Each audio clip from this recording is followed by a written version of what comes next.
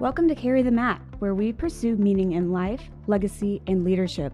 Join us as we seek to learn some of life's most difficult yet valuable hard-earned lessons from men and women who have experienced obstacles and victories firsthand, striving to serve one another based on our unique, God-given abilities, not interested in merely talking about it, but determined to be about it. If that sounds like you, then let's carry the mat together. Every man dies, but not every man truly lives. Now to your hosts, Ben Brandenburg and Daniel Moss. This is Carry the Mat. Well, guys, welcome in. This is Ben Brandenburg here with my co-host Daniel Moss, and we are thrilled today to be joined by my good friend Derek Chitwood. Derek, Daniel did a nice teaser for Derek, but he's a good friend of mine, and he also is just a guy that started a business way back since the college days, and I've tracked with the Peach State Pride story for a long time. But welcome to the podcast, Derek. Yeah, absolutely, man. Thank y'all for having me. First of all, just thankful to have the opportunity to sit down with you guys right now. And BB, I've known you since you were still in high school when you were dating Mobley, and Mobley was a friend of mine at Georgia College, and of course Daniel known your family for a little while too. But I just appreciate you guys having me, and BB, of course, I'm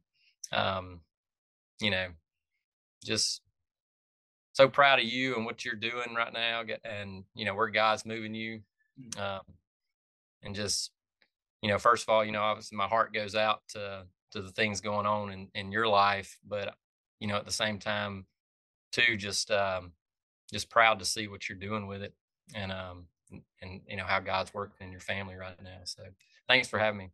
Yeah, brother. Thanks for being here, and we'd love to hear more about Peach State Pride. But you mentioned college, and I would come up.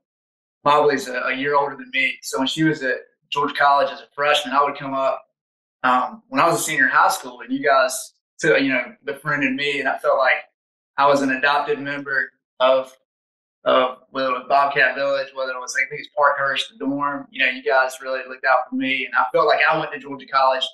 And we've maintained those friendships to this day. Talk a little bit about Peach State Pride and how the roots go all the way back to the Georgia College days. I know that story, but I'd love to hear kind of the evolution of Peach State Pride and how it really, that idea you had, where did that come from? And how did you get things started? What was the first steps for you?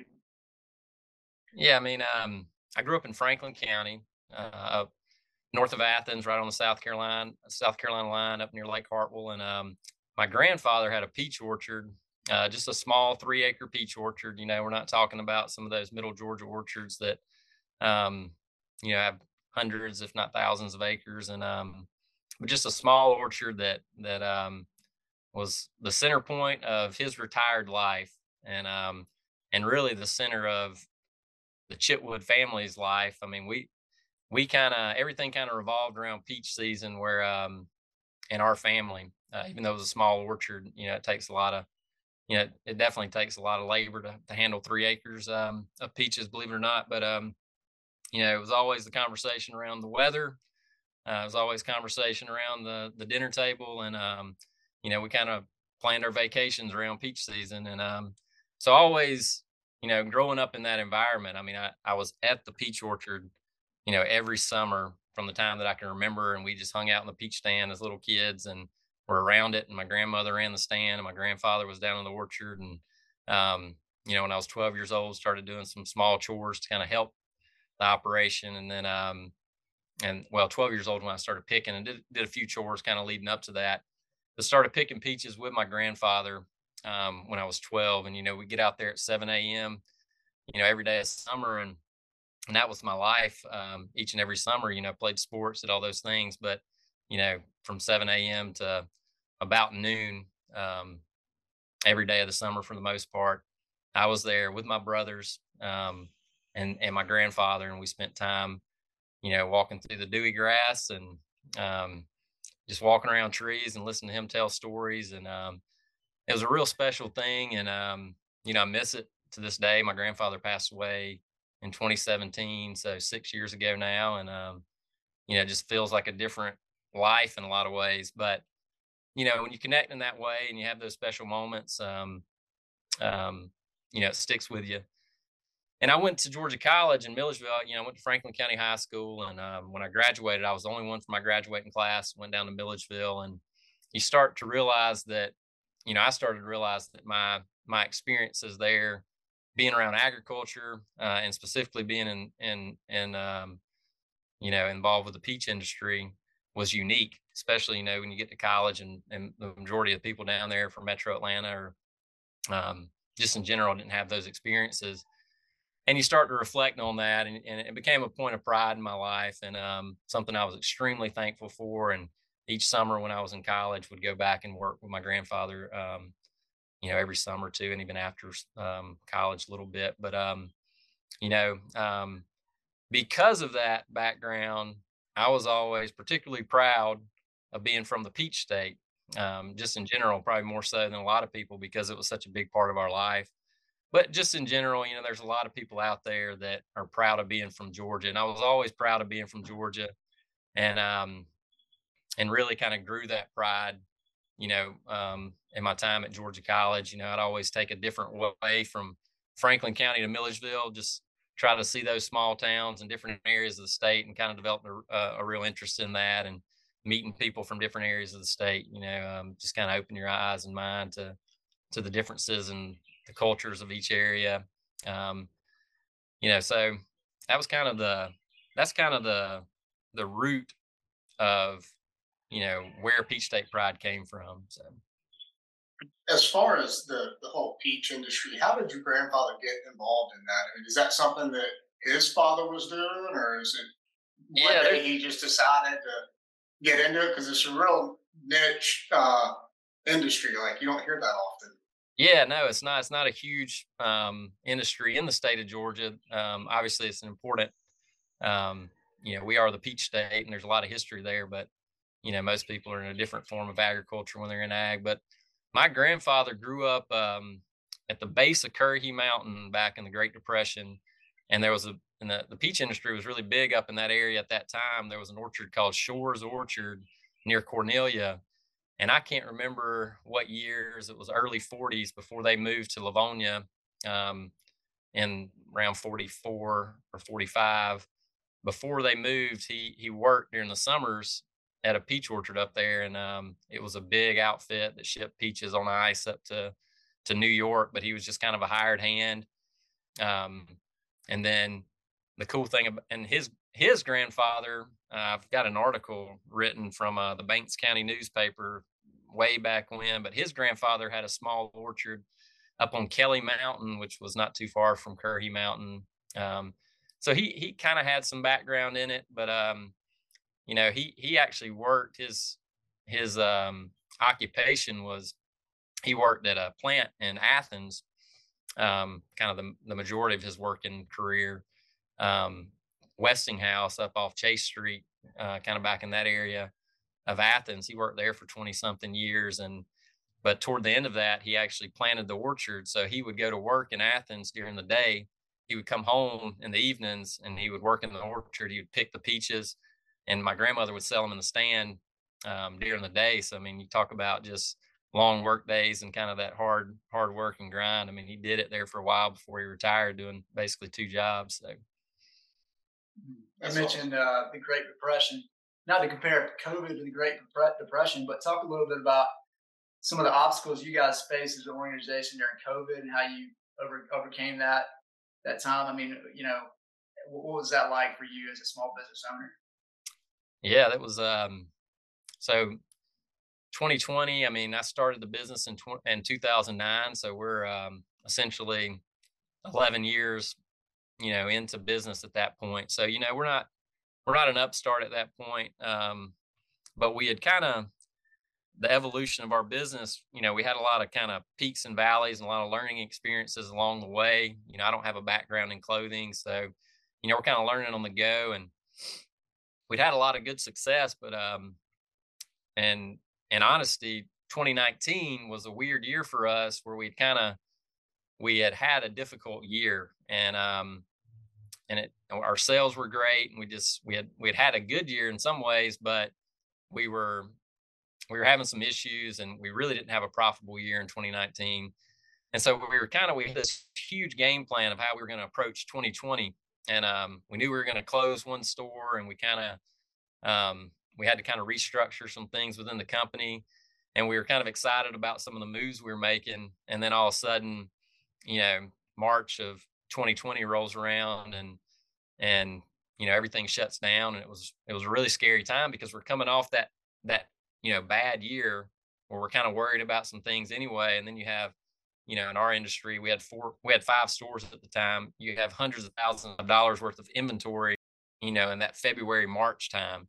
And we're trying to reach out to companies and say, hey, is it possible? Can we cancel these orders? And that's putting them in a tough spot, because if we cancel, they're in trouble. And so for the most part, we accepted all that inventory.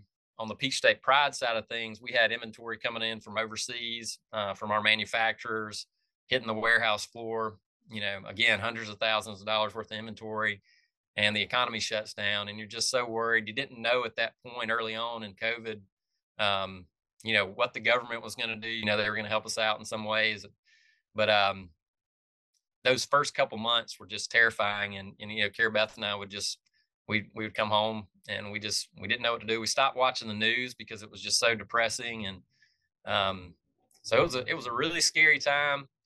But everything all kind of worked its way out. We learned a ton of lessons from it. We restructured a lot of things within our business, and we kind of came out stronger. So kind of thankful for what happened with COVID, but there for about 2 months, it was definitely the most terrifying time of our, careers, I guess, within this business. So. No doubt. And for those of y'all that do not know, Peach State Pride is an excellent brand. It's he's got a bunch of retail shops, clothing items. Derek, if you don't mind talking a little bit about building that brand, and then what was it like when you started opening these shops, and then your product, which is now in over 100 stores throughout the Southeast, what's it like building that brand, and then the negotiation and the deals, having other people's product in your stores as well? Okay. Yeah. So, Peach State Pride, like I mentioned earlier, I started it in 2009, and I really didn't have clothing on my mind when I started it. I was building playgrounds for a company at the time. I was going to go to grad school, and it was kind of an in-between job, and kept working in South Carolina, kept seeing the palm tree crescent moon. And I just thought it was so cool that in South Carolina, it didn't matter what part of the state you were from. You could be miles and miles and miles away from any palm trees or palmettos or whatever was on that logo. And, they proudly displayed that logo. You'd see it everywhere. And I just thought it kind of brought people together in South Carolina. And I thought, it'd be so cool if Georgia had something like this. And I've always kind of been a creative visionary, and went home and drew the logo. And actually, one of the first people I showed was Mobley, BB's wife. I called her and a friend, Mallory Stuckey at the time. She's married now. And I asked them, if they wanted to see this logo, and kind of just talk to them about it. And I brought it to them, just the sketch I had, and just kind of get a little affirmation. And they're always encouraging. But, kind of didn't have clothing on my mind at the time. My roommates just kind of threw that out there. You should make some T-shirts and hats. Did it, and it did that kind of like minimum run you can do with a screen printer, to where you feel like you're getting a decent price. And I was going to do a few different colors, and they told me the price of one color compared to 3 colors, and I was like, well, let's do 1 color. And just kind of winging it completely, man. I didn't know anything about this Southern clothing lines that were going on at the time. There was only a few, but like Southern Proper existed, Southern Tide, Southern Point. They were 2009 too. So Southern Marsh, that was the other one. So those brands have been around for a couple years, but I didn't really know a lot about them. And so I was just kind of winging it. But I sold through everything I made. And then a friend of mine that BB knows, Clark Williams, and you might know him too, Daniel. But I know Clark, yeah.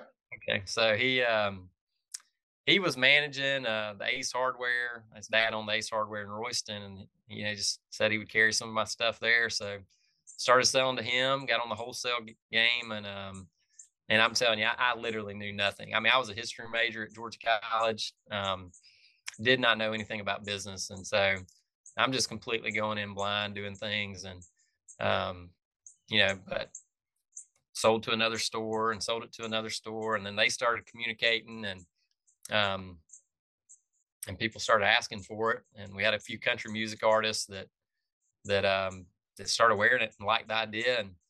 And it kind of became a clothing line. And really, honestly, at the beginning, it wasn't even that good, but it was such a new idea.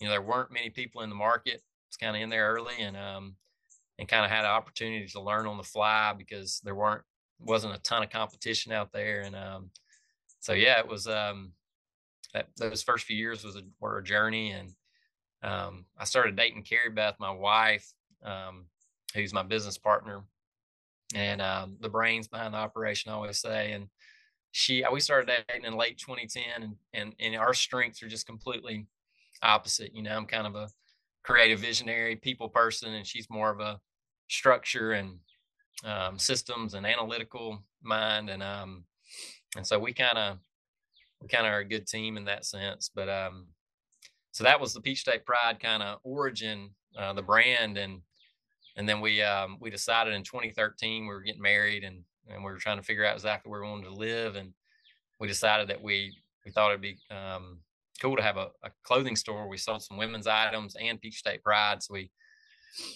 kind of came up with a concept. We called it the Peach State Pride store, and we chose Watkinsville. Downtown Watkinsville is where we chose to do it at. I kind of had a little familiarity with the area, but really we felt like it was prime for retail at that time.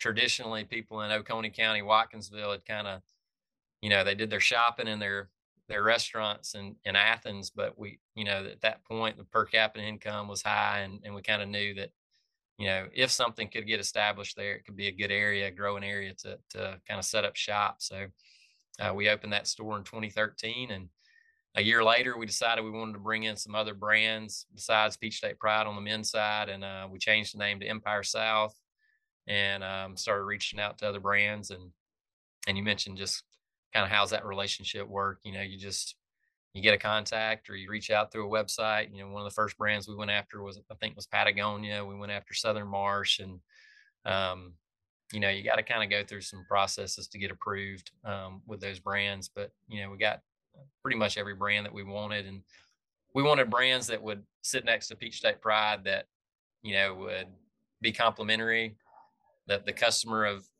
that wants that type of brand is the type of customer that we want to see the Peach State Pride brand as well. So there was always kind of that element to it with Empire South was, how do we want to frame Peach State Pride, and what kind of target market do we want? And so yeah, y'all's that's kind of how that warehouse sales are unrivaled, and you've been a good friend, and you always give me the drop on that. I don't always take you up on it, but the times you have, I've walked away with the night. You mentioned Patagonia. I mean, you get these down jackets that are like $200 a pop.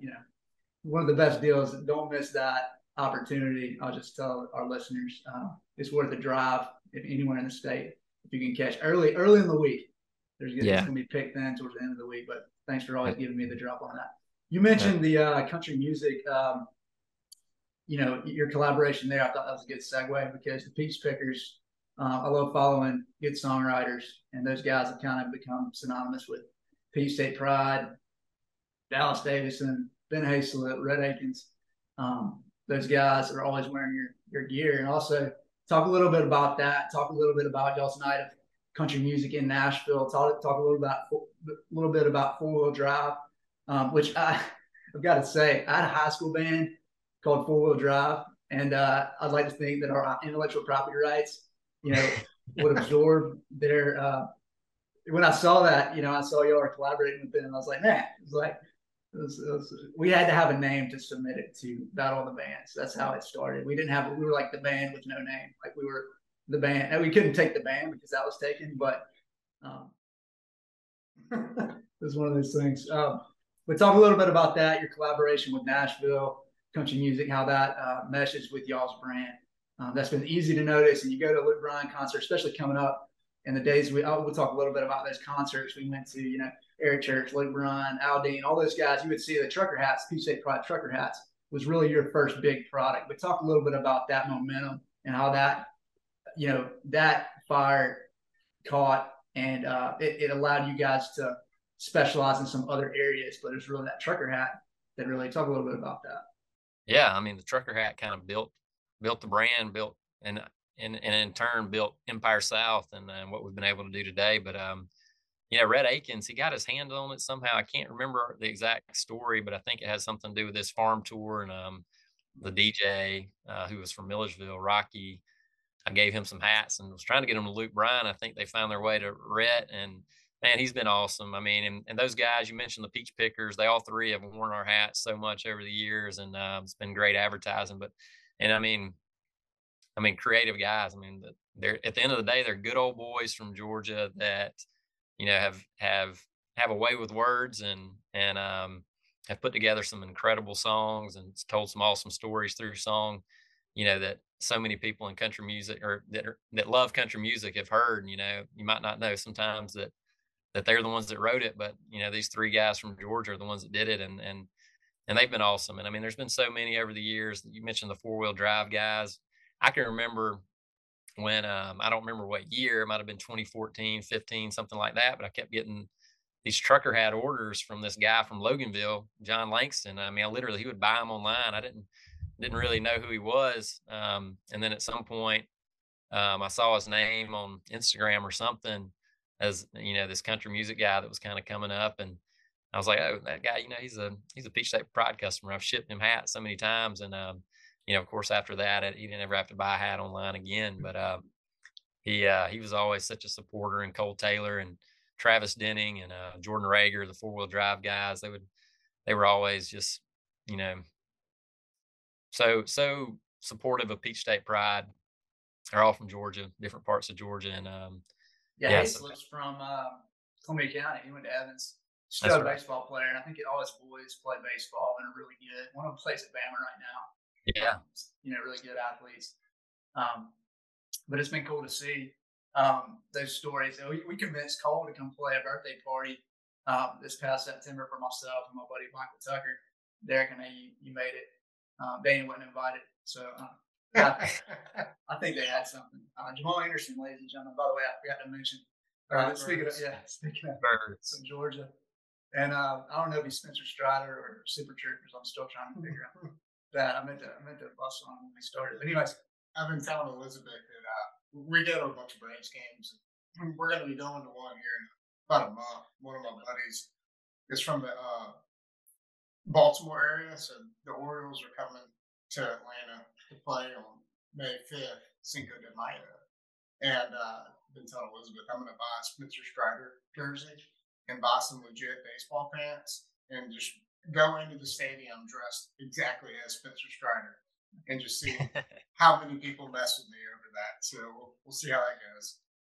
Yeah. So nice. Appreciate you telling that story, about the Nashville collaboration. So shout out to, Cole and Travis Denning is another one that comes to mind. We met his folks at the Ashley McBride concert. Remember that? Yeah, right. Yeah. No, it's been cool to see that. Go ahead. I was going to say that's one of the best country songs that I've ever heard, and you introduced me to it. Was that Bible in a 44 by Ashley McBride. If you've never heard that song, go look it up. It is incredible. Top 5 for me. And we talked about just loving the songwriter and the angle of just hearing stories. And I'm constantly looking up when I hear a good song, looking up who wrote it. You start to see some of the same names. Cole's the guy that has had a lot of success. A lot of hits with different artists. Vulture's another guy from Augusta area. So, Georgia's churning out a lot of talented songwriters and performers. It's so interesting to see the dynamic now with Georgia. It seems like Tennessee is the other team right now because Morgan Wallen, I guess, is he's huge, right? He's huge, and he's a Tennessee guy. So it seems like that rivalry. But we've got so many guys that are big, supporters of not only the Dogs but just the state of Georgia. Yeah. And talk a little bit about that night in Nashville. You guys have always been a part of. You can tell more about it. You know more about it than I do. So go ahead and tell us about that. Yeah, I think just kind of to the point you're making. I mean, there's just so many Georgians in Nashville, and really this era right now too. There's tons of them, but even prior to that, you had some Georgia artists like Alan Jackson and Travis Tritt and some of those guys coming up back in the day, and but now it's just kind of blown up, and the Peach Pickers, which they're so connected in Nashville because they've written so many great songs for so many artists, but they kind of came up with this idea of a night of Georgia music, and they did it at the Ryman there in Nashville. And it kind of gave these country music artists that live in Nashville an opportunity to just kind of come over and play a song. They didn't have to make any kind of major commitment to anything, but they would, have all these kind of, it's been a couple years since they've done it because of COVID, but they had, Luke Bryan come out and do a song, Cole Swindell, the 4-wheel drive guys, some of those guys would play, and of course Red Akins and Dallas Davison and Ben Hayslip would play some songs as well. But they got I think Driving and Crying came out and played a song one time. It wasn't all just country. They had what's the guy from Macon sitting on the dock, Otis Redding's son, come out and play. Oh, yeah. And they support a foundation that kind of helps youth kids and kind of find that love of music and kind of build that up within them and support that. So there's a cause there, but we never paid the Peach Pickers anything to wear our stuff. So when they reached out to us for a sponsorship, it was the least we could do to help out those nights, and it made for a fun weekend up in Nashville. But man, it's just a night of, the governor would usually come and say something and be there. So, it's just a night to be proud to be from Georgia, but, also do some good and hear some good music as well. So if they start doing that again, they might have actually done it last year, kind of in a different way. But if you ever hear about that night of Georgia music, it's definitely worth a trip up to the Ryman in Nashville to go check it out. So, well, you brought up sponsorship. Those guys, we're still waiting on our first sponsorship, so we'd love to talk after this. Maybe we can finalize the deal. And I got you. Absolutely. Man, I just enjoyed hearing about this. Country music. While we're talking about that, just so many talented guys. I'm thinking about when we were coming up at Georgia College. It was Capital City at the time. I remember seeing Luke when he was. I might be saying it wrong. Naomi Road. Naomi. Yeah. Okay. Yeah, I knew I was going to botch that, but I remember coming over there to see those guys. You just knew he was a star. Everybody had that mixtape. This is back when you burned CDs, you buy it at the merch counter at the back, but everybody would wear that out. And then he came out with his first album, and there was a few of the songs that didn't make it on there, and it was like an uproar. And we rode in trucks. They completely just, it's just overproduced. It didn't feel the same as the good old album. So, anyways, he's had a great career. Obviously he's on American Idol, but I go back to those memories of seeing him at the theater. Do you remember those days? Oh, he put on a great show. And Luke Bryan, and I'm not a hater in any way, but the Luke Bryan that today compared to, what he was in those little honky tonk type small venues where he had his little circuit around Valdosta and Statesboro and Americus, and then up to Milledgeville and Athens at Georgia Theater. The shows that he would put on and the old 90s country that he would cover and old Alabama songs and George Strait songs. He was incredibly talented at covering these songs. And then, of course, he was mixing in. At each show, he would kind of introduce more and more of his stuff, which was quality and Good Directions that Billy Currington cut. That was a Luke Bryan song that we loved. That was his break. Yeah, he'll tell you. That was his big break, is that obviously gets you more credibility as an artist when you get some chops in the songwriting game. And that was a really huge break for him. He always references that when he's talking about his big break. He came out and opened with, I think it was Brand New Man, Brooks and Dunn. I was like, this guy's a star. That's right. Just that you could feel the energy in that club like that. Sometimes country music translates better in a venue like that than it does a big arena. There's certain guys like a Luke Combs has a big, or Garth Brooks that can do an arena. But even, Eric Church, granted, I haven't seen him in a huge venue. He's got enough of a rock background. But when you've seen him at Capital City, when you've seen him at Georgia Theater, when you've seen him at 40 Watt, it's like you kind of get spoiled a little bit. because you've seen him in an intimate venue like that. And I just don't have the same interest of seeing him at a Mercedes-Benz. No, I'm not the only one that just feels like country music translates so much. We mentioned Ashley McBride brought the house down that night, but I don't think it would hit the same if we were at a huge amphitheater. You just wouldn't have the same feel. So country music is built more for a bar stool, and sometimes translates better as an acoustic show. Yeah, it's almost like there's a sweet spot when they're big enough to where the energy is really good, but they're not like so big that they're selling out the venue you're at, but they're not so big that they're playing a large venue and you can kind of be intimate and be there at the crowd and feel that energy. Luke Combs, we saw him in Athens a few years ago, like right as he was about to get big, and I mean, you could just feel it and just see just how incredible he was right there. But yeah, there's definitely a sweet spot before they get too big. Yeah. Shout out Guitar Pool and Augusta. Seen a lot of great shows there, and I agree with you, BB. I'll go ahead and say it. I've been to a lot of shows at the Benz, and the Benz is, it is what it is. It's an incredible arena, stadium, but like acoustic wise, and like when you go see a show like that, like there's something different about being at theater, Georgia Theater or Capital City. Like it's more personal. You're like right on top of it. It's conversational. Like, I just think that it works better in a venue like that for sure. Right. Yeah. Is there a question for you guys? Is there an artist that you still to this day like? That's who I don't mind where they play at. It could be the biggest stadium around. That's the guy I want to go see. Who's your stadium guy? George Strait.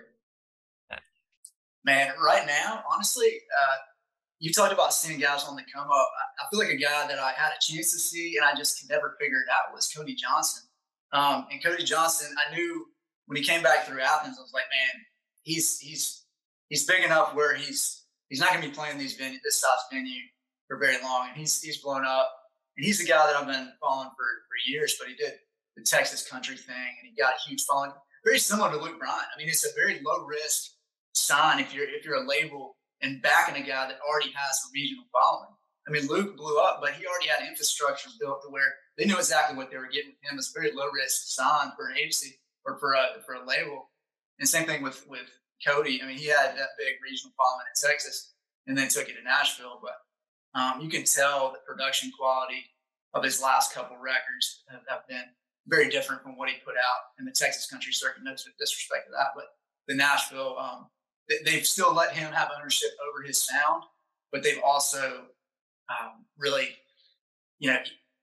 leveled out the sound. And really, I feel like a guy like that, and on that early was Derek Church, that even from his old records, he still had a lot of input. And I think his producer was Jay Joyce, but those guys really found their sound early. Coming from Augusta, Lady A was a group that we tracked early on, and they kind of were lightning in a bottle because they really found their groove and found their identity as an artist early. And you can hear that in their first record. Yeah. So that's super important for these young artists. And sometimes, Luke, his first album was not my favorite, but he's had some releases since that have been great. But here's one. I got off topic there on the tangent, but Derek, who was a guy that you mentioned that you'd see no matter what? No, that's good points. But George Strait, I mean, he's definitely that's the one I think about where you sing along to all the songs and everybody in the stadium knows them. And I almost feel kind of cheesy for saying this. I don't know if y'all feel the same way about, dude. I still like some of Kenny Chesney's songs. Like some of his stuff, just I can't stand. But if you put me in a stadium and he played like his top songs, man, he's got some great songs, and so I can definitely enjoy that concert. So now that's a guy that translates to a big venue. I mean, we talked about I've seen Guard a few times, and Kenny's a guy that he translates to a big crowd, a big audience, and he's got the sound, he's got the production quality.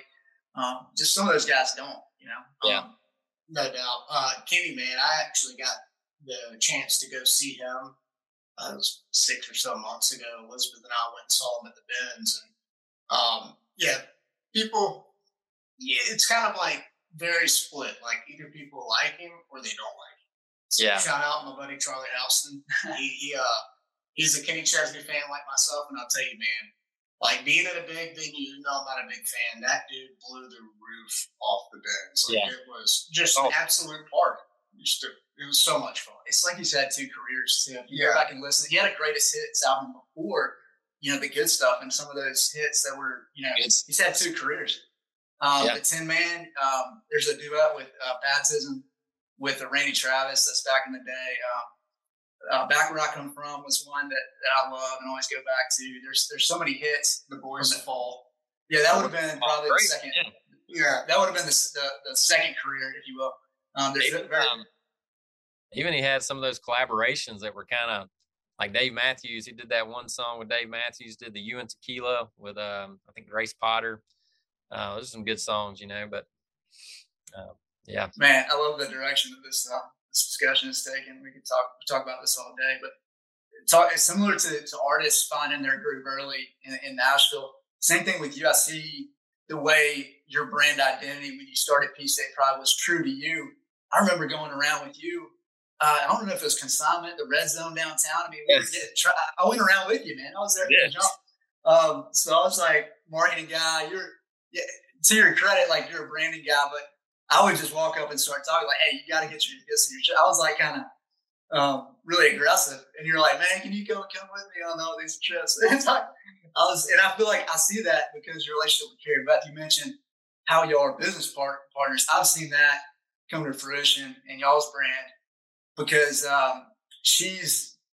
we'll have to have her on another day, but you're the branding guy, and you kind of had your identity woven into the brand, and she really had a lot of that fashion business acumen. She went to Tech, as we know she's smart, and talk a little bit about that marriage and how you guys balancing each other out, even from the beginning. How when you guys got married, so to speak, that's really when the business took off. Yeah, we did a personality test. We'd already been married for a few years. We did it like 6 years ago, but we were exactly opposite, and it was so funny to see that. And it was funny too. Speaking about Tech, there was like a bunch of people from all over the state that did these personality tests at the same time, and all the Tech people were like the same. They were like the same personality type, which was so funny to me. But anyway, we're just completely different. And at the end of the day, like, I've always got that founder's mentality. What is Peach State Pride all about? Why did I start this? And we never want to get away from that too much. But at the end of the day, a business has to be run, and there's just a lot of, just like consistent systems that have to go in place for you to have a successful business. And that's where people like Carrie Beth come in. Sometimes to me it's kind of boring stuff, but at the end of the day, like that's where a successful business is. I guess you can't have a successful business long term just on creativity and vision. So but it's a great working relationship. We have an incredible amount of respect for each other because we know each other's strengths. And it's not that we don't argue about things or disagree about things. but we can always we have such a mutual respect for each other that we kind of get through those conversations. And I don't know, it's just been awesome. I hear so many people over the years say I can never do that with my wife or spouse, but it's work, and it's fun. We do it and we love it. And she works from home most days. We live down here in Greensboro, and she doesn't want to miss out on everything with our children. And so she wants to spend half days, at home with our kids. So we send them to preschool for half day, and she'll try to take care of them in the afternoon. It's an incredible balance. I don't see how she does it sometimes, but that's important to her. So she's raising children. She's running, Empire South pretty much. She's kind of the main behind the scenes person with Empire South. And then, I do most of the stuff with Peach State Pride, and she kind of chips in with the inventory management and buying and those kind of things. And but yes, but we're still rolling with it. We've been doing it we started dating in late 2010, so we've been doing this together in some ways I don't know, 14 years, almost 13 years, whatever it is. And while we're talking about Carrie Beth, I mean, I think it's a good segue. We got to go to a dinner with you guys recently. She's on the board with Bethel Haven. Talk a little bit about the organizations you guys partner with and what's behind that, the collaborations that you guys seek out in the community.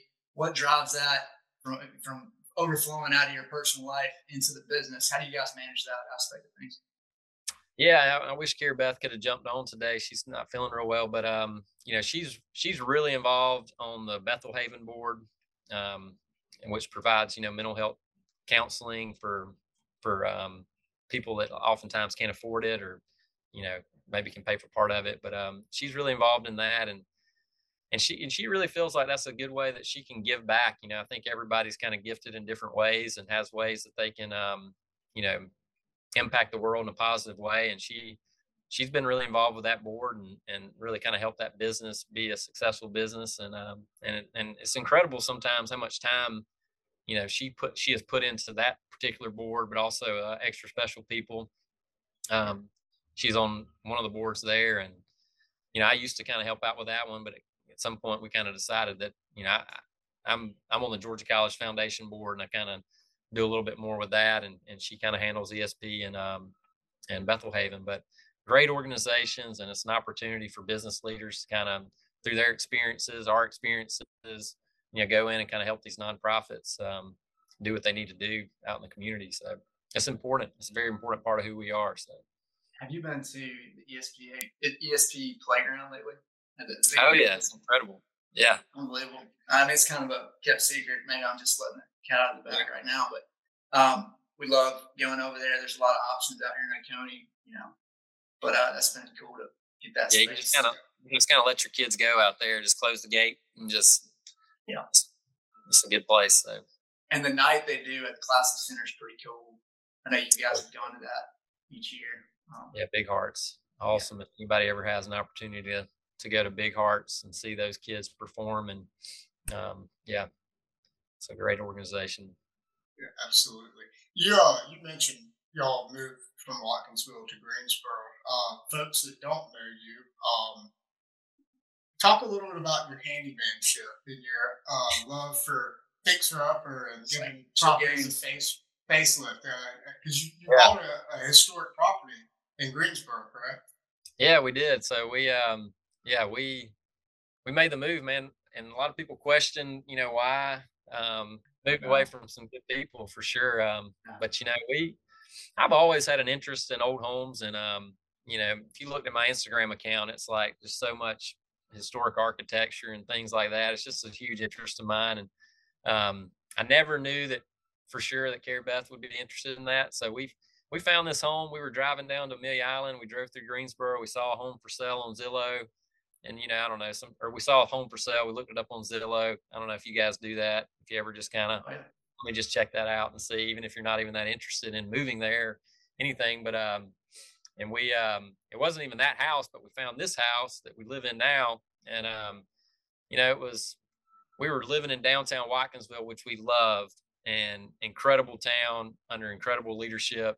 And it's just going to it's going to continue to do great things. But, we were about to outgrow our home. There was going to be some issues adding on to it. There wasn't any other inventory of old homes available downtown Watkinsville really at the time. And so we kind of cashed in. We always say we cashed in on Watkinsville at the right time and moved to Greensboro, downtown Greensboro, at a time when you're kind of able to get, a good deal on a home, and it's kind of gone up in value since. But it's a really unique place. We have 5 acres. The home was built in 1880. And just kind of dove in, and these projects, man, it's just been never ending, but it's just something I really enjoy, and it's part of my creativity and vision. It kind of feels that kind of fix in some ways, where I can kind of dive in and feel like we're doing something for the community to help save an old house. And we actually just bought the house next to us here in town that we're flipping, and we're going to try to find some good new neighbors. So if anybody's interested,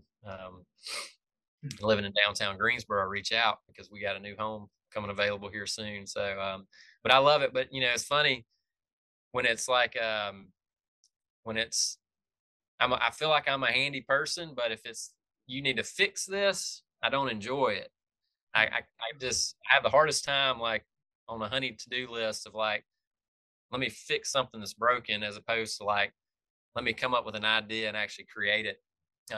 So I don't know. I pick and choose on how I like to be handy, but we got a lot of stuff here to be handy about. It's just there's still a lot to do. So Yeah, you and Ben both share that vision. Ben gets it from his dad. I mean, I get it from my dad, but honestly, I'm just trying to keep up when I'm helping him out. I mean, we worked in this place together, and I was treading water trying to keep up with him. But what I've learned from him is you kind of just got to get into it and figure out the next step. right. I paralyze myself sometimes in getting started, on something because I'm not fully sure. I'm not completely sure how you get the whole finished product done, but we were doing things step by step, and a lot of times you just got to get in there and figure out what the next step is. That's right. Now with YouTube, I mean, it's a DIY dream really to have YouTube. You can pull up just about anything you want to get into from a hobby standpoint. But yes, you got to be willing to try new things. I think that's the key. And I really do miss doing projects. I mean, we had some guys here recently working in our yard, shredding pine straw, and I was like, man, what I wouldn't give to get out there and shred some pine straw. I just miss yard work, miss breaking a sweat. That's probably one of those things I miss the most right now. Well, you did a great job in your house, and I can tell you have the right mentality. I feel like you're going to do everything right to a T, and that's part of it too. Is just having that right mentality as well as you can look up stuff on YouTube and get it done, but having a high standard and doing it right, it's part of it too. So. Well, while we're talking about Greensboro, you moved from Watkinsville to Greensboro. Let's go ahead and do the game. Well, it's very original. We're going to call it Pick 'em. And so what we're going to do is we're going to go around the horn and we're going to name a city or a town in Georgia. Can't be your hometown. It can't be your current hometown, and it can't be where you grew up. But a place you admire, a place you could picture yourself living. I'm picturing a very equal shotgun spread of Georgia here as far as what we're going to go through. But I'll let Daniel, I'll let you go first, and then we'll go Derek, and then I'll go myself. Yeah, I'll kick it off. I went back and forth on this list a lot. Obviously, I live in Athens. If I could choose anything, it would be Athens because I love this place. But I grew up with a real strong love for the coast, and going out with my dad, who's batshit crazy, on a 17-foot Boston Whaler Montauk out 20 miles into the ocean. So I'll kick it off with St. Simon's Island. I just think that coastal living is really hard to beat. I like the idea that you wake up on a Saturday morning and you can just hop in a boat and spend your day fishing. So that would be my number one on my list is St. Simon's. Is going to you, or we're going to kick it to Derek? Derek, you got it. All right. I'm going to start off with my number 5. So this is definitely my number 5 on the list because I don't think I'd necessarily want to live there. But BB mentioned something about a place that you admire. And I could see myself living there one day. But Washington, Georgia. I don't know if you guys have ever been through Washington. It's one of those like gems of a place that like you drive through. The antebellum homes are incredible. It's just small and quaint. And it's kind of off the beaten path, and even Wilkes County in general. There's a lot of beautiful rolling farmland through there. I like it. I got a good friend that lives there, but I don't think I'm ready to, pick up and move to Washington. I just admire that town. I think people should go visit it if you ever get a chance. And it's a really cool place. That's what we have you on here to pick. Washington, Georgia. That's good pick. I agree with that. I actually have a friend that just started his. He's with State Farm, but he opened up an office in Washington. So he's really he's dove into Wilkes County. He goes to the Washington Wilkes football games, and he and his wife love it. I mean, they still live in Columbia County, but he's spending majority of his days in Washington. And to your point, anytime me and BB go home, we drive right through Washington. So you got I guess the folks know it. I guess the people know Washington. So Washington, Lincoln. That's a pretty area right there through there. Yeah. I'll go Thomasville, Georgia for me. I spent some time as a kid. My childhood was in Thomasville. When I was about 9, we moved to Augusta, but got great memories down there in Thomasville. It's just such a quintessential South Georgia town, and it feels a little isolated, I guess, down there. You're closer to 38 You can fly in and out of Tallahassee if you need to. You're closer to the Georgia coast, the Golden Isles. But Thomasville, man, something sticks out about that, not just because I'm partial from there, but when you're driving through there, all the cool downtown areas, the cool shops, restaurants, it's got a lot to offer for a small town. And Mobley's grandma, your grandma, Mommy Dot, who's got 9 lives. Yeah, we could have a podcast about Mommy. Yeah. She's we're praying for Mommy Dot right She was 189 years old. She's a sweetheart. But every Thanksgiving we'd have the chance to go down there. And because Mobley's mom grew up in Oak Clyde and he went to Thomas County Central. And so I got a kick out of going down there to retrace my childhood steps. But man, my childhood was great because we grew up right next to Thomas College, if you're familiar to that area. But we could walk to school, little walk to Jurger, a little public school right there. And the golf course on one side, Glen Arvin was on one side of the neighborhood, and we would just roam. I mean, I'm looking back, we would have been K through 2, and we would be miles away from the house. And I'm looking at Abby; she's in kindergarten. Like the things we got into, it was a different day. But I just, I'm fortunate to be able to grow up in a place like that we could roam and come in at dark, and just our parents weren't worried about us. And maybe it feels like more of a leash now, because it felt like our parents didn't have any clue. Or they probably did, It's just the nature of parenting. And I was feeling like we had a long leash. But Thomasville's for me very special. Great. Great. So good. My second pick would be where I met my wife. She was living in Woodstock, Georgia. I knew nothing about Woodstock, never been there. And then obviously as we were dating, I was spending a lot of time there, driving there every weekend. And the downtown scene is just awesome. I mean, they've got Reformation Brewery that also has great barbecue. So if you're ever in the area, go get a beer and barbecue there. I like it. I mean, you're 30 minutes from Kennesaw Mountain. You can be in Atlanta in 40 minutes. You can be in Athens in an hour and 15. It's just that North Georgia area is so special to me.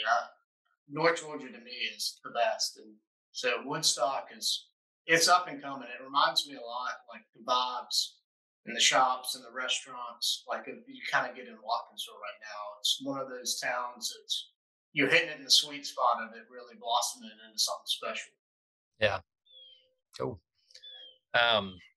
So my next one is Habersham County. I always call Habersham the motherland because that's where the Chitwoods originated from. And, it's just it's North Georgia. It's not mountains really yet. I mean, it kind of is, but it's more, rolling hills with some beautiful, beautiful scenes of the mountains. We got some good friends that have some property up above Clarksville, and it is just shout out to the Llewellyns. They have a little beef cattle farm up there, but man, just incredible, beautiful rolling hills and good people, man. We did the Chitwood reunion up in Cornelia every year growing up, and just, kind of feel like I know people just through that, going up there once a year. But,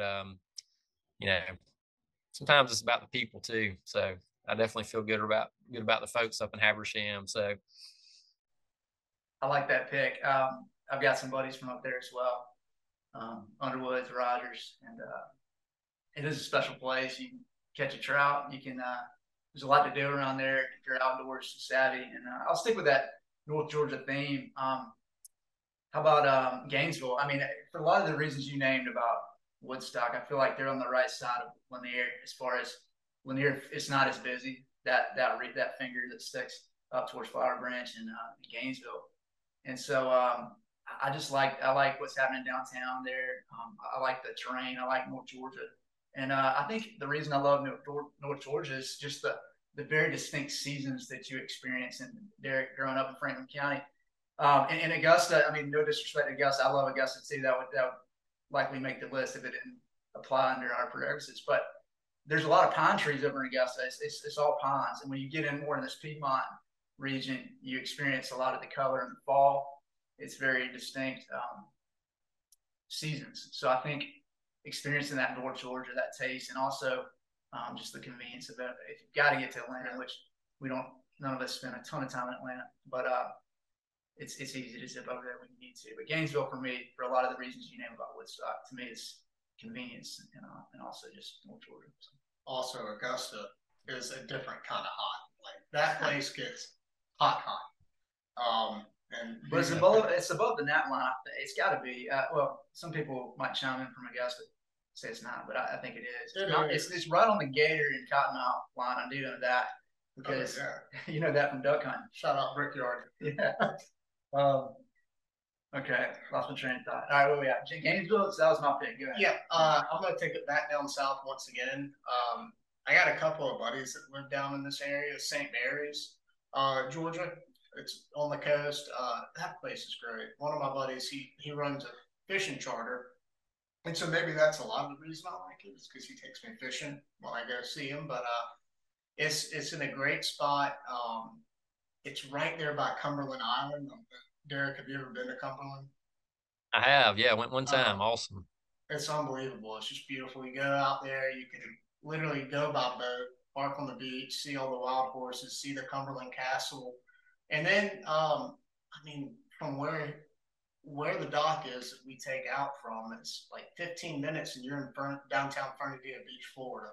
That's right. So epic fishing down there. Just really good spot, and then also the downtown area of St. Mary's. They've done a lot. Like it is charming. It's like being in Savannah, but without the size of Savannah or Charleston. Like it's just a beautiful, low country, southern coastal town. Great food, great bar scene. So I would put St. Mary's on my list.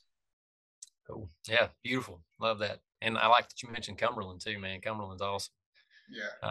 My wife wishes Fernandina and Amelia Island were in Georgia, or she wishes we could live there, and it would be great if it was part of the state of Georgia. We'll definitely use that on this list. But that's our favorite place to go to. But so next for me would be, and I know this is a very polarizing place, but I love Macon, Georgia. I know that there's definitely a side of Macon that you wouldn't want to raise your family in, but there's just some cool kind of culture and vibes with the whole music history there.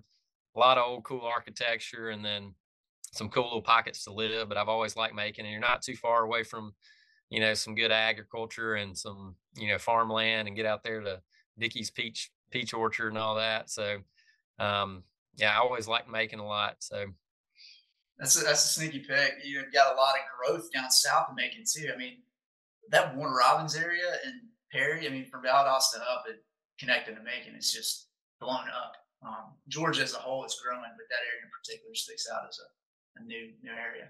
I ran this list by Molly, and she threw one out there that I wasn't thinking about that makes my list. How about Clayton, Georgia? Which she said Lake Raven, and I was like, I don't know if we can afford to live on Lake Raven, but my dad's got a good story about some real estate opportunities he had growing up that Oconee and Raven, that when land was nothing. It was like, but money makes money. We all know you've got to have a lot of it to be able to spend. You got to have that capital to be able to invest and to be able to.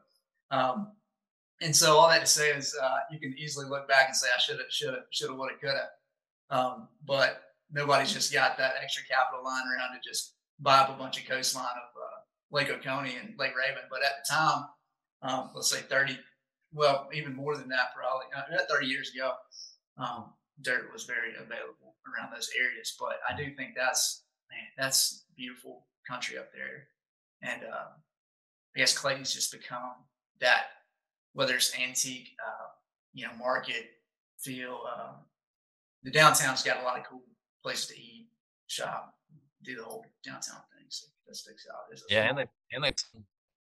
And they play some good high school football up there now too, which never thought I would say that, but Charlie Warner and that crew. All right, where are we? Daniel? Yeah, I had a list, but as we're getting to talk, I'm gonna knock at least one of the towns off my list. So no offense to that town, we'll leave that town unmentioned. But the more we're talking, Monroe. Monroe is a really cool spot. That downtown, it's historic. I've back in my banking days, I had some connections in Monroe and did some business up there. It's a lot of just really good people. Again, it kind of has the same vibes that you would get in probably Greensboro. Just good old, relatively North Georgia, southern town. I think Monroe's a hidden gem. It's not hidden anymore. That's the thing. Yeah, that almost made my list, but I'll tell you the other town that did, but they're similar. But anywhere that's got an interstate running close by, whether it's Jefferson 85 or Monroe and Madison, I-20 coming right through there, in the vicinity of Atlanta, people are getting out of the city a lot and going into the city for two days a week or 3 days a week if they have to. But same reason why you're situated, very good for growth in Greensboro. But go ahead. Yeah. Well, there's a lot of people too. Monroe is just it's a hub of Athens in a lot of ways. I mean, if you're a big UGA person and you love downtown Athens, you kind of want to be a little connected to it. Places like Monroe, Madison, Oconee, Jefferson, they're all kind of, even Greensboro. It's like, depending on where you're moving from, you feel like you're kind of in the Athens area at that point. So that's another little perk about it. So yeah. So next for me, this is kind of cheating a little bit, but and I didn't want to say too much when you were talking about Thomasville, but just Southwest Georgia in general is probably my favorite part of the state. And there's just a little different way of life in Southwest Georgia. There's a lot of agriculture, but there's also, it's just, there's a lot of class in that area, in those areas. And the towns it's kind of, I don't know. I don't know if I can fully explain it, but it's like all these towns, a lot of these towns in these counties that I like a lot, your Moultrie, your Bainbridge, your Thomasville, your Americus, it's like they're self-sustaining towns. They're not like, I don't know, they have strong communities that kind of keep them afloat, but they kind of support, they're able to support themselves and standing alone. But I just love I love the big sunsets, man, big sky. I love the pecan and peanut farming and all that goes on down there. It's untouched in a lot of ways. I love it, man. It's beautiful. It is. You talk about those big sunsets. It's what I pictured. I haven't been to West Texas, but just something you might as well be in West Texas if you're driving down there. Sometimes I get a chance to go deer hunt down there with a buddy, Will Thompson, each and every year, and that's something we look forward to every year. And we're in Blakely right in Blakely. And I know what you mean. It's definitely a different area, but you mentioned Macon too. I mean, you're not far. Well, it's still a haul, but those South Georgia towns, you mentioned Moultrie, Bainbridge, there's a lot to offer. And I know what you mean about being the hard, high school football, that truly just good people, and just you've got one county high school, maybe two, that's real traditional rival. It's almost like Friday Night Lights. And that's one thing I do love about Oconee is the school spirit. I feel like Abby's experienced that already with North Oconee, which we're zoned for Oconee.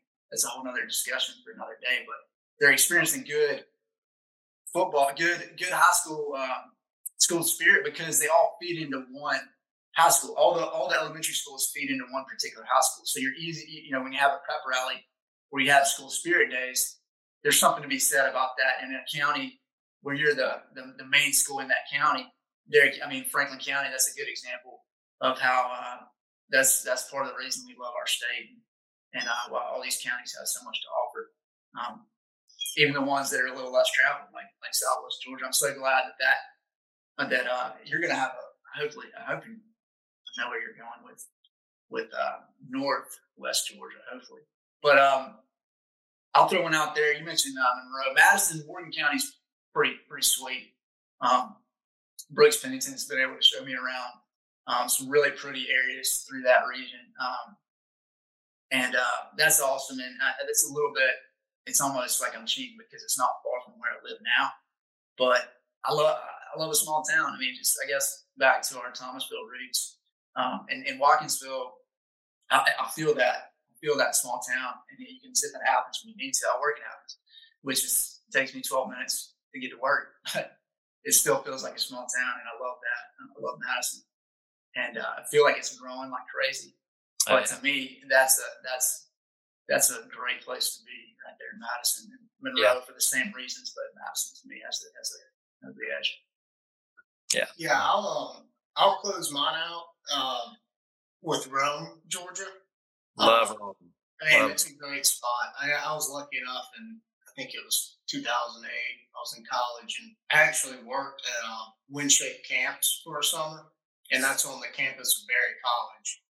And that's like the big reason that that's on my list is just if you haven't been to Berry College, I would encourage you to go and just explore the campus. I mean, it is unbelievable.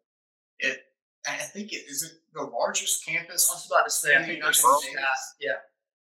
But I mean, it's literally, it has its own mountain. It's a mountain, like the deer run around like dogs. It's just a beautiful area. Really enjoyed being in Rome during that summer. Yeah. Cool. Yeah. I thought about putting Rome on the list. I love Rome. It's one of those places too, where it's almost like Columbus making Augusta, where it's almost that level of like history too, where it was, back in the day, it was, you could see the wealth and, the economy that was there back in, the antebellum and late 1800s, because that downtown is big and pretty. But yeah, I like Rome a lot too. Thought about putting that on my list, but my last choice is Savannah. I love Savannah. I'm kind of one of these. I've kind of got like a point of Georgia pride with Savannah, where I'm almost tell people, that I think it's a better town than Charleston. I mean, I really think that Savannah, the bones of it, the walkability, the architecture, it's just, and the live oaks, it's just an incredible town. And Care Beth and I always try to stop in. So many good restaurants. SCAD University has done so many good things to that downtown, and I think it's just going to continue to get better and better. But and there's a little place kind of right near there called Isle of Hope, which I kind of consider Savannah as well. It just looks like something out of a Nicholas Sparks movie. But if you ever get a chance, drive through Isle of Hope. There's just one little road that kind of runs right along I don't know if it's the marsh or whatever it is, but you just feel like you're, in Hollywood or something. It's just an incredible, beautiful, quaint little area. And my wife, she wants to live at the coast one day. I don't know if that'll ever happen, but I always kind of think about that too when I'm thinking about where I would like to live. So. Yeah, man, that's a really good take. I had St. Simon's. I know that's already made the list, and it's blown up. I mean, I grew up going to St. Simon's, and the summer it can get a little bit too busy, but a lot of good memories. I mean, Georgia, Florida, obviously going down there to the world's largest outdoor cocktail party. But St. Simon's and some of the other months that aren't the heavy tourist months, I feel like that would be really cool to have a place over there. We mentioned talk about gnats. I mean, good Lord. Several of these places are definitely gnat heavy, but I could get over that and have a Jeep down to St. Simon's and just that salt air, man. You talk about living on the coast and the low country in general. We go to the Carolina beaches for Mobley's folks, and we have that debate. People that go to the 30A area, they blow it out of the water and say, why would you ever go to the Carolina beaches once you've been to 30A? It's a totally different feel. The beaches, obviously, the white sand beaches, you can't beat. But there's a lot of cool culture in the low country, Carolinas, and obviously Georgia that we've hit on. But, man, this was a cool discussion. And, Derek, we obviously value your opinion. I hope we get some comments about, I've got a bunch of buddies that live in Columbus. And, you can make an argument for several other places. I mean, yeah. Daniel and I growing up in Augusta, Augusta's got a lot to offer, too. So there's obviously going to be some contention, but I think that's a good thing. I think that's why we live in a great state, and I love that there's different pockets, and our discussion covered each region of the state, and we're obviously partial because we live kind of in this region too, and a lot of them were a little low hanging fruit to pick. But I love that the Rome, the Southwest Georgia discussion. I love that, and we love Georgia, and you guys really promoted that with your brand. And I think we were talking about this earlier, but I just really respect how you guys have built your brand and how you have let the business just be an overflow of your personal life. I really admire that from a leadership standpoint. and how you guys have built your brand, but also promoted the state. And really, I mean, it's really true to how you started and your vision for the brand, because I feel like people have responded to that well. Of hey, if you're from Washington, man, there's a lot of pride there. You know, there's people are proud where they come from. And there's every county in Georgia's got something to offer, and that's what makes it such a diverse and unique state. You think about how the Piedmont, the coastal plain, the North Georgia mountains are very different. I think that's what's unique about Georgia, is such variety in the land. And you know, we just want to encourage our listeners to get out there and to experience some of these places and buy some Peach State Pride while you're at it. Absolutely. But man, just thanks so much for coming on here.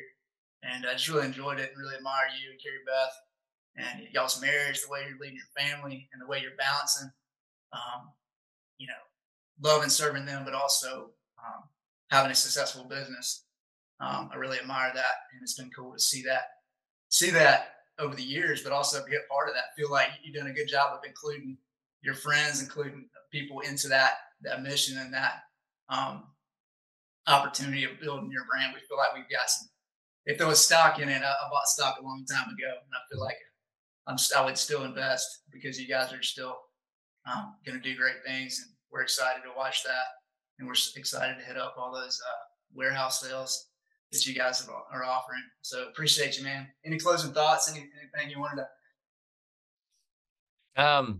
No, man. Thank you so much. Enjoyed it. I love just getting to sit and chat a little bit, and you know, hopefully, you know, people that are watching that don't know, you know, Peach State Pride or know who I am, which I'm sure there'll be plenty of people out there. But you know, like you said, I mean, we kind of just try to run our business the way you know, we feel like God wants us to do it. And each and every day we pray about that, and we you know, we support each other in that way, and we try to uphold the values of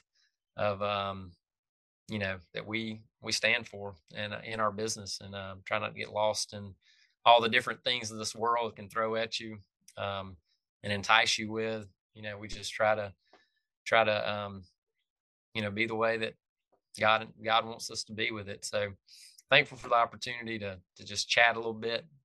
Really love you guys, love y'all's families, and appreciate the opportunity. We didn't talk about Georgia barbecue, so at some point, we need to do those rankings, and we value your opinion. And I will say just one thought on that before we get into that session, because that's a whole nother podcast. We'll have to save some room for later. But I will say, like, coming from Augusta, there's a lot of that Carolina. I mean, there's a lot of pride up in that region for the barbecue, the cookouts and stuff that they've got. But we'll use that as a teaser for next time. Yeah, next time we get you on, we'll do a little barbecue tournament. We'll have a live tasting, and we'll have it in person. It's all about the sauce. You know this. I mean, it's that's where places separate themselves is the sauce. Yeah. And so, and I love the debate between hickory base or, you know, whether it's vinegar, mustard. Yeah, I mean, it's cool debate. I mean, I don't discriminate against any of those. Georgia's like a crossroads of a lot of different styles of barbecue. You know, there's a lot to debate there. So, yeah, Scotty Scheffler came out with his master's meal, you know, his master's menu recently, and I think it was steak and some different things. Maybe we can share that on. Are you going to be at that dinner? I'm planning on going. Yeah. He's got black and red fish barbecue. I mean, dude, that obviously hasn't happened yet, but he hit a freaking home run on that menu. It'd be hard to turn down a ribeye, but I mean, I've always thought about, you know, that's an interesting discussion. Maybe that'll be one of our top fives, you know, moving forward. But a barbecue, kind of a taste of not just Georgia, but maybe you've got some Memphis, maybe you've got some Kansas City, maybe you got some Texas brisket sprinkled in there, and you kind of had a taste. Like your menu looked like a taste of the South, and kind of pulled from Carolina, pulled from some of Georgia, you know, and stew, like Brunswick stew versus hash. Like a lot of those Carolina places serve hash. That is one knock against Carolina, in my opinion. I'll eat some hash, but I mean, the stew is where it's at. Oh yeah, I'm a rice and hash guy. Yeah, I mean, this is what you grew up on, but they put like cornflakes and all the leftover stuff in there. You know, it seems like just filler. You know, so you get full on that. And, you know, I'd rather have more barbecue. I'd rather have a little bit of stew, potato chips, and sweet tea. Anyways, that's making me hungry. But man, thanks so much, Derek. We'll chat with you later. And I appreciate you, man. All right, guys. Thank you. Thank you. Yep. What's up, y'all? We really appreciate y'all tuning in this week. I hope you enjoyed the content and the conversation that we had with Derek Chitwood of Peach State Pride and Empire South. We got another good one coming for you next week, so y'all tune into that, and just remember you can follow us at Carry the Mat on Instagram. Be sure to like and follow all of our platforms, and we will talk to you soon. Thanks.